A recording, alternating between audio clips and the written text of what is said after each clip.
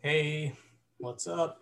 It's Ed. It's Wrestling for MMA. It's about wrestling and MMA and the intersection between the two. Hopefully, you've listened before. If not, welcome. Yeah, last week's podcast was about some of the fighters on the last UFC fight night Ilya Topuria, Movsar Evloev, and a little bit about Hermanson Vittori. Evloev's fight was scrapped from the card. That's unfortunate. We talked about how he was a really good demonstration of someone with one high competency in wrestling and also a good demonstration of anti-wrestling and a little bit of counter wrestling. That was a fun conversation. So if you go back and listen to that, recommend it. And Ilya Topuria about his grappling and wrestling system and just his overall game as a fighter and how he's kind of complete. And we didn't really see that. He just battered Damon Jackson's body and then put him out. No grappling in that fight, unfortunately, but maybe next time. So yeah, it's one of those first world problems where I am happy that he won, but I'm upset that he didn't grapple. But who am I to complain about one of my favorite prospects winning? So that's fine. Hopefully he fights again soon. And yeah, today is going to be about Tony Ferguson for the most part, with regard to MMA discussion. A little bit of recap from last week before that. But yeah, we'll be talking about Tony Ferguson's style a little bit, just some of the things I think he does well, and we'll touch on the Charles Oliveira fight a bit. But yeah, so let's talk about some other stuff that happened. Now, this is the Wrestling for MMA podcast, but wrestling's important, and I don't really have another podcast that just talk about wrestling, so I'm going to do that too. Um, in the MMA world, some other things happened. Like Mo Miller won. Do you guys know Mo Miller? I wrote about him when he was still an amateur fighter. I interviewed him. He was a wrestler at Notre Dame College, which is a Division II school. That's where Joey Davis went. If you don't know Joey Davis, he was a four-time NCAA D2 champion, undefeated. And now he's undefeated in MMA. He fights for Bellator. He's a welterweight. Mo Miller is a bantamweight. He was teammates with Joey. He was a two-time All-American in D2 competition. Notable that he did not even make the state tournament in high school in Ohio and then made that huge jump and improved a lot. He was the number one ranked guy a couple of years in college. So he actually underperformed at NCAAs, but was still a two-time All-American. So very good wrestler, very strong, very big for the weight. Huge mat returns, nice quick ankle picks, singles, but he's actually mostly an upper body guy, a lot of throws and trips. So I thought he was going to be great for MMA, great athletic style, great tools. Everything went together, and he's training at Strong Style in Ohio, which is Stipe Miocic's gym. So I was really high on him, and he's been doing really well. I wrote about him after his last fight before this one. He fought Mando Gutierrez, who was a good grappling prospect and a wrestler as well. And Mo dominated him and dropped him and threw him around and just looked competent and pretty close to complete already. And he fought again last weekend, and it was funny. He posted the weigh-in picture, and we talk a little bit. He posted the weigh-in picture, and I replied, "Ragdoll and Mo," just as encouragement, and because I know he throws people around, and he did ragdoll him. He kept mat returning him and slamming him and mat returning him over and over again, and kept trying to stick the landing on his hip. He was falling to his hip, so he could basically slam this guy's head on the mat, and he just kept doing it until eventually he made solid contact, and the guy got knocked out by a mat return. So he did ragdoll him. He did win. So that's a slam KO win for Mo Miller, looking really good. I hope he fights for the LFA title next, and then UFC right after. I hope so. He's only 5-0 now, but he had 6 or 7 amateur fights, and he's 27. So it's time. Let's go. No use delaying. So I'm excited for Mo Miller. He's a great guy as well. You should follow him on Twitter. Do that. So yeah, that was cool. And then in wrestling news, the RTC Cup happened. So RTC stands for Regional Training Center, basically in domestic international styles competition, so freestyle and Greco. In the U.S., you have wrestling clubs. And the official wrestling clubs that are recognized by USA Wrestling are RTCs. That's basically the distinction, and they pay for resident athletes. And that it actually has no correlation to the college team. So like Penn State has the Nittany Lion Wrestling Club, but they don't practice together, and they're not supposed to have much of an intersection, but they do. And that's when like a school having a lot of money or like a wrestling club having a lot of donors and boosters, that really makes a difference. There's a lot of talk about that when Nittany Lion Wrestling Club started snatching up Kyle Snyder and Dan Kirkley and a bunch of guys, Thomas Gilman, and they have the most money, so they can just keep hiring and bringing all these high-profile world medalists and world champions. And it makes college kids want to go to Penn State because they know, even though it's not connected to the team, I'm in Happy Valley, they're in Happy Valley, I'm going to get to train with David Taylor and Kyle Snyder and Thomas Gilman and whoever, Zane Rutherford, Jason Nolf. So it's a little shady, but the RTC Cup was a dual tournament. So if you don't know, in wrestling, a dual meet is team versus team. You have one guy at each 10 of 10 weights, and everyone wrestles from each team, and then there's scoring based on the way they win. And it's the most exciting form of wrestling, in my opinion, because every point matters. It really incentivizes, getting bonus points or holding off bonus points or getting the pin or whatever. And freestyle is a little different. So in freestyle, the scoring goes, if you win and you don't tech them and they score points, it's 3 points for your team, 1 point for their team. If you do the same thing and they don't score any points, 3 for your team, 0 for their team. If you tech them and they do score points, 4-1. If you tech them and they don't, 4-0. And then a pin is 5. So that's the scoring system in freestyle. And a dual tournament is you have 2 pools of teams. You do round robin dual meets, and the winners of each pool will go on to the semis. And then they did it kind of dumb where the quarterfinals to get to the semifinals was the teams that already wrestled in the same pool. So, for example, Spartan RTC won their pool against like the NJRTC and a couple other teams. But then the NJRTC came out again through the quarterfinals, and they had to wrestle the same team again in the semifinals. They should have mixed it, which they didn't. But the NJRTC plus the Southeast RTC, they combined their teams because they didn't have enough guys. They made the finals, and the Cliff Keen Wrestling Club, which is Michigan, they made the finals, and it was awesome, and a lot of stuff happened. It's hard to recap all of it, but check out my article about the heavyweights, because Nick Wisdowski, who's the returning world team member, 2-time world medalist, he got upset twice. He almost got upset by Mason Paris. He was down 8-0, 2 points from a technical fall, and he came back and teched him. And then he wrestled Gable Steveson, who's a phenom, multiple-time age group world champion from Minnesota. Gable beat him pretty comfortably, and then which makes him basically the number 1 guy in the country at heavyweight. To make the Olympic team, he should be favored to make the Olympic team now. And then Gwizdowski wrestled Mason Paris again.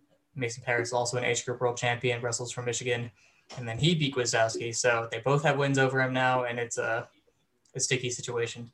But yeah, a lot of cool stuff happened. Read the article. If you have a Flow Wrestling subscription or like Flow Combat, whatever gets you there, I recommend checking that out because it was my favorite event of the year. I love tournaments. I loved dual meets. So everything went well, really high level wrestling. Okay.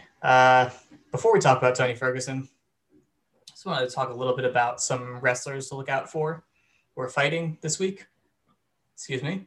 Bellator 254 is on Thursday. Hopefully this comes out on Wednesday. But the champion, Alima Leigh McFarlane, I believe she's the flyweight champion. She is a wrestler. She wrestled in Hawaii, and she earned a scholarship to Menlo College, which is in California. They're a pretty competitive women's college wrestling association team. Women's wrestling in college is mostly WCWA, but they're actually starting to get Division I teams, which is pretty cool. So you're going to see women's competition at other levels now, which is great for them. She actually didn't take the scholarship to Menlo. She didn't wrestle in college, but now that she's in MMA, she's really shining as a wrestler and grappler. So good for her. Magomed Magomedov is fighting Matthews Matos, which is a really great fight.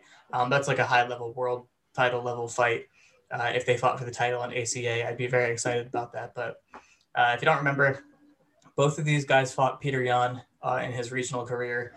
Both of them looked legit, very good. Magomedov actually has a win over Yan. They had a fight of the year, 5-rounder. And I think Magomedov won a split decision, and then they had a rematch, and Yan totally jumped levels and dominated him essentially. But Magomedov is a really good wrestler. That's how he won the first Yan fight, was taking him down and top gaming him, even though Yan was super active off his back. But watch that fight for sure. It should be really good. Some prospects. Cody Law is fighting. Cody Law is a Pennsylvania guy, so I know him pretty well. Having watched him, I don't know him personally.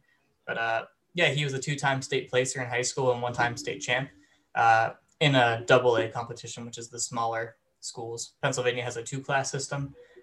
So AAA would be a bigger deal, but AA is still a big deal. And then he wrestled for Penn State for 2 years, and he had a winning record, but he wasn't a strong starter for them.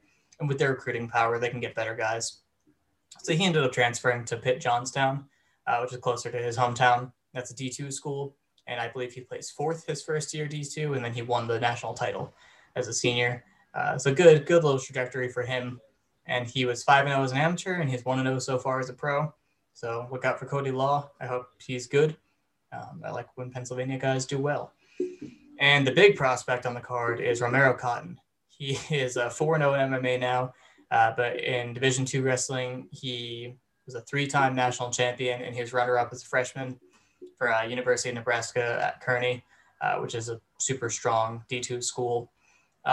Big guy, super good. He beat Garrett Lineberger, who's a prospect that I'm interested in. Garrett Lineberger was a 2-time NCAA champion in Division II, and he fights for 1 championship now. He had 1 amateur fight, and then he got signed by 1. So they like what they see. And Garrett also wrestled at Notre Dame College. So I got a lot of D2 insights from my time studying the Notre Dame College guys. So those are some people to look out for, mostly on the Bellator card. Really, the only wrestler to look out for in the UFC card is Tony Ferguson. So let's talk about Tony Ferguson. He was a Michigan State champion wrestler. He had a scholarship to wrestle Division I. He went to Central Michigan University, which is a pretty solid team. I don't know what happened there, but I assume that Tony Ferguson, just knowing who he is, does not fit in like a more rigid academic environment. So maybe it just wasn't the right fit for him, college wrestling in a university. He went to Grand Valley State, which is a club level team, and he won a national title.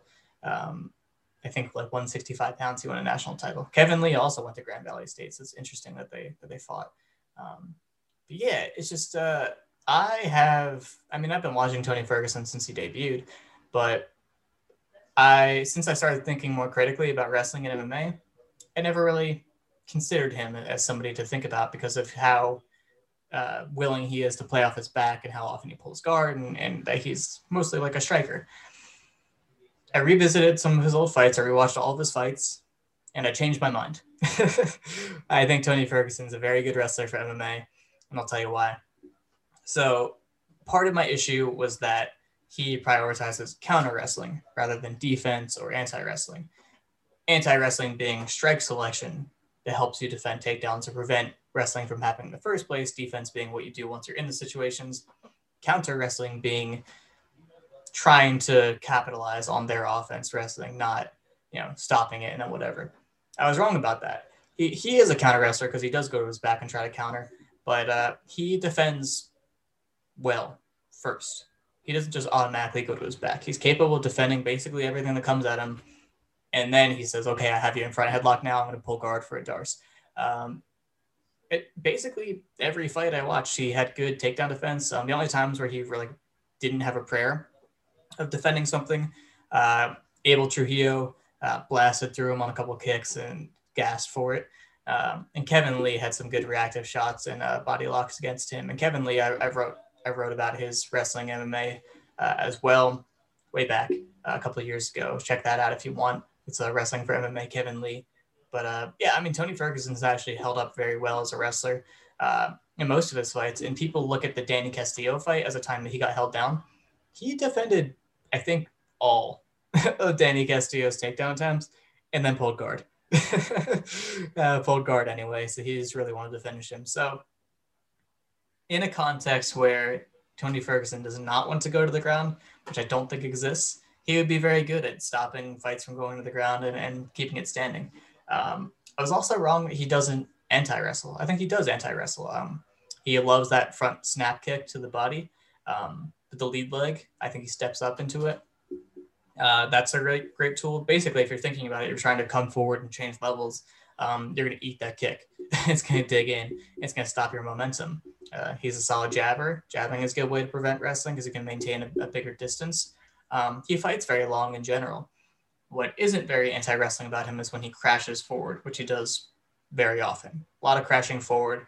But he kind of he makes up for that with his knee game and his elbows, obviously. His elbows are a big part of his game. So people trying to close distance on him when he's crashing forward, a lot of the time they're just going to run into something, which is a good strategy to prevent someone from getting a hold of you.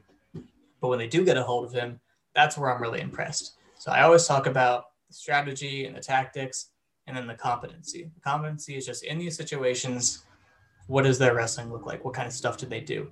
And he's great. If you get to his legs, he whizzers quickly. And being a tall guy, working a whizzer, you can really stand someone up and take them off your legs. So he whizzers great, hides his hips, basically turns his hips in very well, gets his hips back very well if it's a deeper penetration shot. Fights grips early, often, immediately. It looks very strong in those positions. In the clinch, he is good. Turns people off well. Against Abel Trujillo, he had an underhook on one side, and he fed the arm across and outside the leg and turned him very easily. So he's looked like immediately transitioned, very smooth, very active, in basically every wrestling situation I've seen him in. So I was blown away. I'm like, oh my God, I've been underrating him this whole time. He's actually a very solid wrestler, very strong looking too. You'd be surprised how strong he is. So all the Imanari rolls and the Granbys and the pulling guard and the Darces and against Eve Edwards, he hit a rolling omoplata off the whizzer, off the single. All that stuff is great, but fundamentally he's good. He does all the right things. So I was really happy about that, to see that. And yeah, I have been underrating him as a wrestler the majority of his career. So I apologize, Tony Ferguson. You're a great wrestler. I still don't think you need to pull guard every time you defend a takedown, but he's very confident in his choke game. I understand. He's fighting Charles Oliveira, and Charles Oliveira is an underrated wrestler as well. Charles Oliveira has a very strong takedown game. Long arms are great for doubles, and he's very strong. So you'd think, okay, he's lanky, but he's so skinny, like he can't really move people, but he can. He looks very dominant in a lot of positions. He threw Jim Miller around. He threw Will Brooks around. He's thrown a lot of people around. He looks good as a wrestler. I think it's just, once he's not getting top position and sometimes the offense is coming at him, that's when he starts to fade or wilt. But that hasn't happened in a long time. The Felder fight is the last time where I saw someone give Oliveira trouble and he kind of just let it keep happening to him. But he's had pushback, he's had adversity. Just not from pressure fighters of the caliber of Tony Ferguson. So that's kind of where the issue lies. But yeah, Oliveira, good body lock takedowns. I won't say too much because Ben Cohen is actually making a video about Oliveira's reactive shots and the way he takes people down. He's going to compare that to the way Tony Ferguson has been taken down to see if Oliveira can get him down. But in my mind, I don't know how much it matters if Oliveira gets him down, because he probably will. He probably will take him down in the first round, just depending on the way Tony's fighting. If Tony's crashing forward, I could see it happening. If Tony doesn't look great off the back foot, I could see him getting something on the cage. But I also don't see Tony being controlled off his back. I think he'll make it competitive off his back. I think he'll make it tough for Oliveira. I think he won't give up back control, which would be death. That would be bad. I think it'll be competitive if they grapple, and I really hope they grapple. So if Charles Oliveira wants to wrestle, I think that's great. It's great for Tony Ferguson. Even if he takes him down, I think it's okay. This is like what people were talking about with the Khabib matchup. They're like, oh, Khabib will take him down, but what will happen once he's down? Will he get him tired? We were all saying, like, no, playing off your back against Khabib is a bad idea, because it was. But playing off your back against Charles Oliveira in a fight where your path to victory is wearing him down and coming after him and just keeping the pace high and doing stuff, it's not that big of a deal. And Oliveira has really progressed as a striker. So it might actually be more in his favor to make it a messy, crazy fight on the ground than on the feet, especially if his chin's deteriorating at all, or if his defense isn't quite there, if his speed or reaction time aren't there. He might be actually served better to grapple. So I'm super interested in the matchup. I hope it we see it. I hope we see, first of all, the fight happen. I hope we see grappling. I hope we see wrestling. But yeah, just based on Charles Oliveira taking leg attacks, I think that'll work better for Ferguson. I think if Oliveira's countering with body locks and things, I think his size will make that a better look for him to actually finish. So we'll see what he does. It's also interesting that they're both similar proportions, so that changes both of their games, I feel. You can't get the same things that you get on a shorter fighter, and a shorter fighter is also doing different things to you. So it's a totally different look, and I think it's very interesting. My unofficial prediction, well, this is my official prediction. I put it in the Staff Picks article. I think we're going to get a Pettis Oliveira situation. I think Oliveira is going to look good and get to his grappling situations, and I think it's going to keep going, and he's going to feel more and more pressure to keep grappling and try to stay on top of Ferguson because of the pressure he's getting on the feet. And I think he'll make a mistake. I think he might get submitted, actually. I think Ferguson might submit Oliveira. My backup prediction, which I am less confident about, is that Tony's kind of deteriorated and Oliveira cracks him on the feet. That could be rough. That could happen. Oliveira's striking is getting a lot better. He's very potent offensively. They're very similar, actually, the way they approach fights these days. But if we're talking about the ability to push through a very active, crazy, brutal fight, then historically you want to look towards Ferguson. So I don't really know. It's weird. But yeah, I'm picking Ferguson. I haven't picked Ferguson in a big fight in a long time, but I'm going to do it. Hopefully I'm not too late to the party and now he's shot or washed or something and it won't matter. But yeah, I'm looking forward to it. Oh yeah, I guess we could talk a little bit about Vettori Hermanson before I go. I said that Vettori's defense was good. I said Hermanson's open space takedowns weren't that good. And guess what? I was right. I was right like I always am. Vettori's defense looked really good. You know what else is cool? Hermanson got to a single and tried to hit the crackdown finish, which is like when you go to your hip and then you cover up on a double, or you jump your hips over, jump your hips back and cover. But it's a pretty precarious position if you don't know what you're doing. And he's just kind of hanging out there on his hip with his head on the leg on the single. And Vettori sat up and scooted his hip back a little bit and fished for the switch on the other leg that was exposed on the near side. He hit a switch.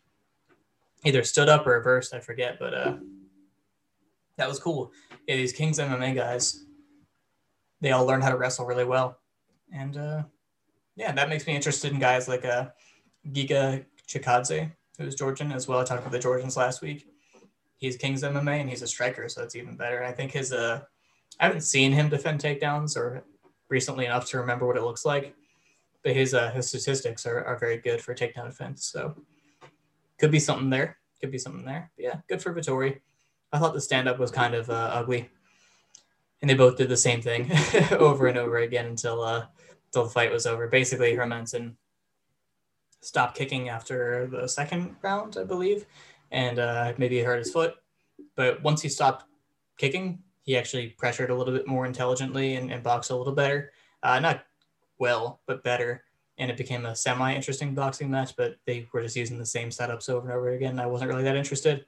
I liked it more when Hermanson was trying and failing to wrestle him. That was very fun for me. But yeah, other fights that are happening, Moreno, Figueiredo. I think Moreno could try to wrestle. I think he has an underrated takedown game as well.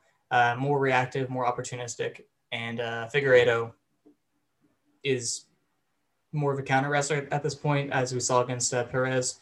He's looking to capitalize on the time it takes to finish a takedown. He's looking to, hit the saddle, that leg lock entry, or jump on a guillotine, or just create an offensive submission situation rather than go through the wrestling and try to defend it. And he's super strong, and he has a lot of energy in the first round. So I think that could be trouble. And Moreno tries to grapple early, but then get more of a drawn out striking battle, and Figueiredo gets a little more tired from swinging and fighting his fight. And I could see Moreno trying to implement some grappling without too big of a risk, but I don't know. I see the striking going Figueiredo's way too much, where that probably won't happen.